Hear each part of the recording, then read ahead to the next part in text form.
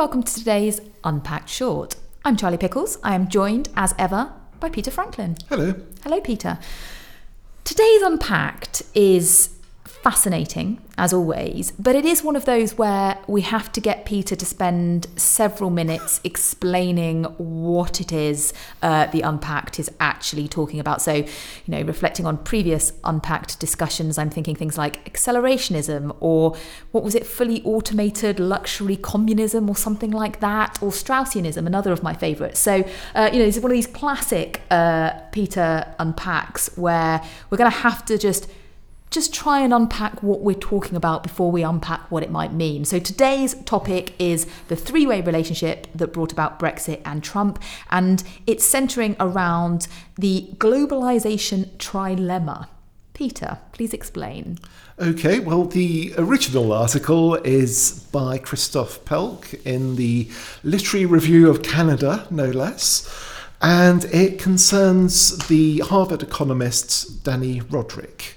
Now, he was the one who originally came up with the concept of the globalisation trilemma.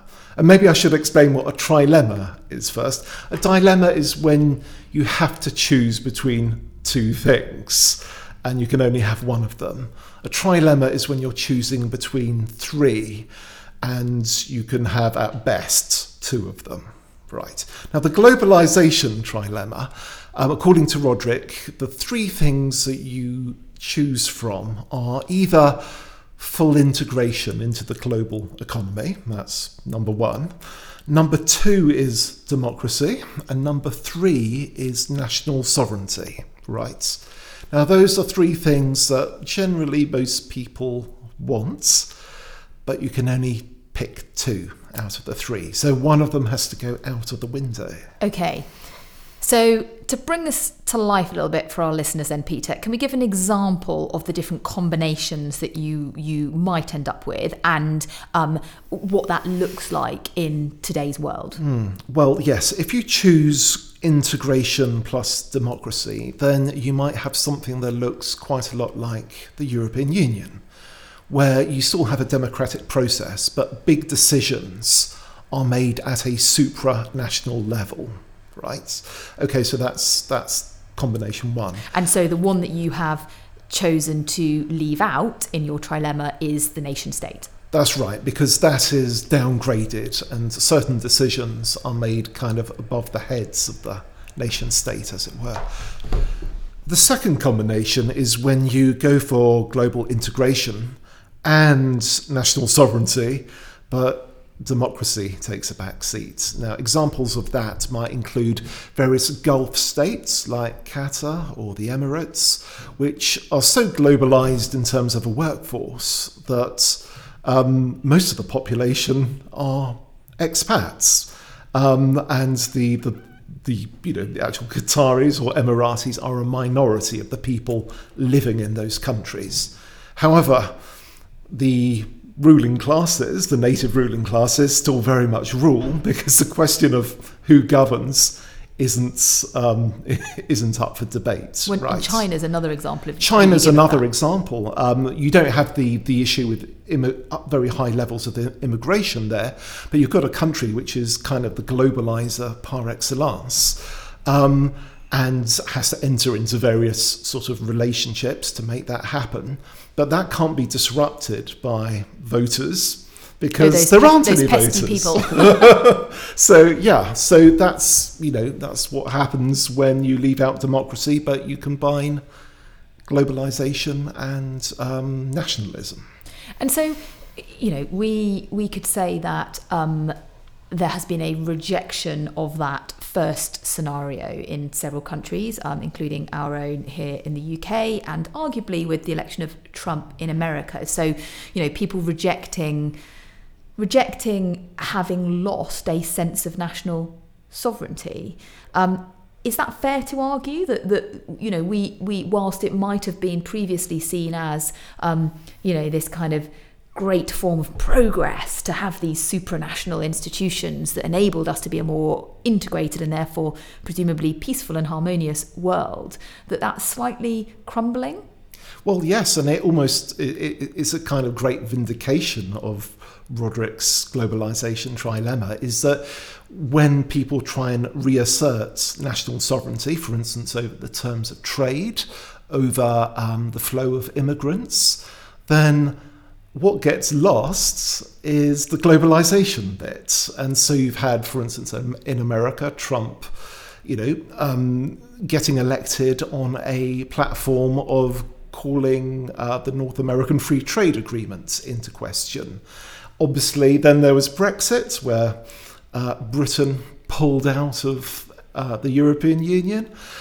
So yes, that seems to be an absolute slam dunk example that you can only have two of those three, and we're seeing a trend towards people saying, well, never mind the globalisation, we'll have items 2 and 3, thank you very much, we're taking back control. But isn't that a problem in itself? So,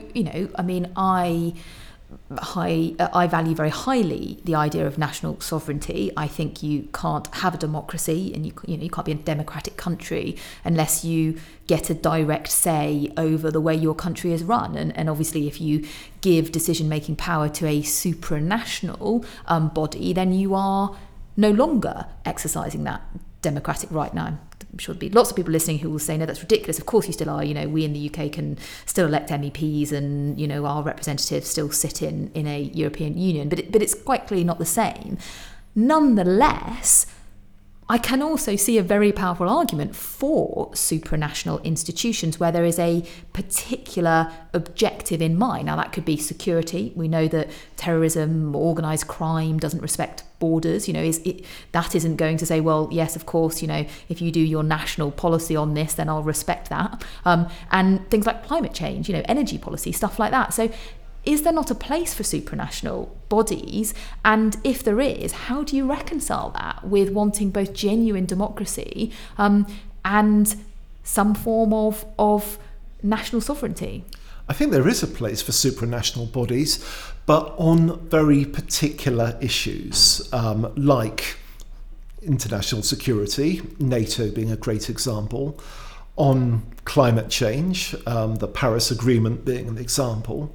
But when it's something as big and far-ranging as a globalised economy, that means that actually all sorts of things have to be decided at a supranational level, far too much. And that ends up with national electorates rebelling and saying, look, you just can't cut us out of all of these important issues on trade, on employment, on immigration. This is bread and butter politics. It's not the specialisms of security and the environment.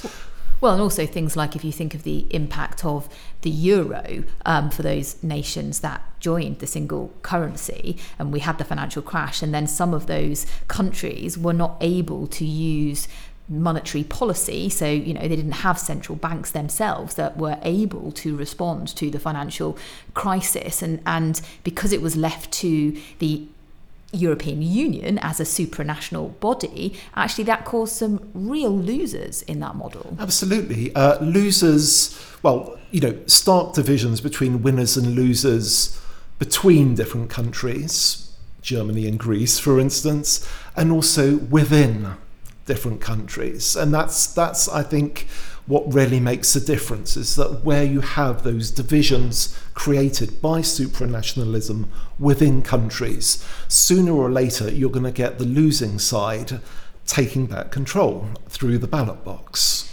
And so, what I guess is the final twist in this tale is the fact that the academic Roderick, or the economist Roderick, who came up with this concept of the globalisation trilemma, and who I believe himself was pro the first scenario we had, so the kind of globalised economy with supranational bodies to provide the governance, has actually changed his mind. He has, and I think not in respect to things like climate change, but on the broad-based economic issues. He thinks that the key decisions, the key reforms need to be made and agreed within countries.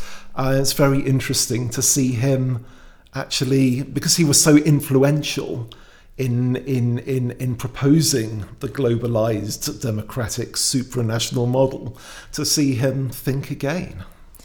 And I wonder, Peter, whether we might find more people do that, or whether we will continue to have this quite divided and divisive approach, where you have on the one hand those who are being dubbed the populists and I guess being the kind of insurgents rejecting that global model, and then those who remain part of a kind of global elite, if I may say a Davos set, that continues to perhaps slightly bury their head in the sand in not recognising that actually national sovereignty, the ability to make decisions for yourself, is actually incredibly important to many, many people. Thank you so much, Peter. As always, a fascinating discussion, and hopefully one that was gone through bit by bit, step by step, in a way that our listeners will be fully abreast now of the globalisation trilemma. Thank you very much, James, for producing our podcast. And thank you, of course, as always, to you for listening. Please do subscribe if you haven't already. Please do rate us if you enjoy this podcast. And I hope you listen to our next one.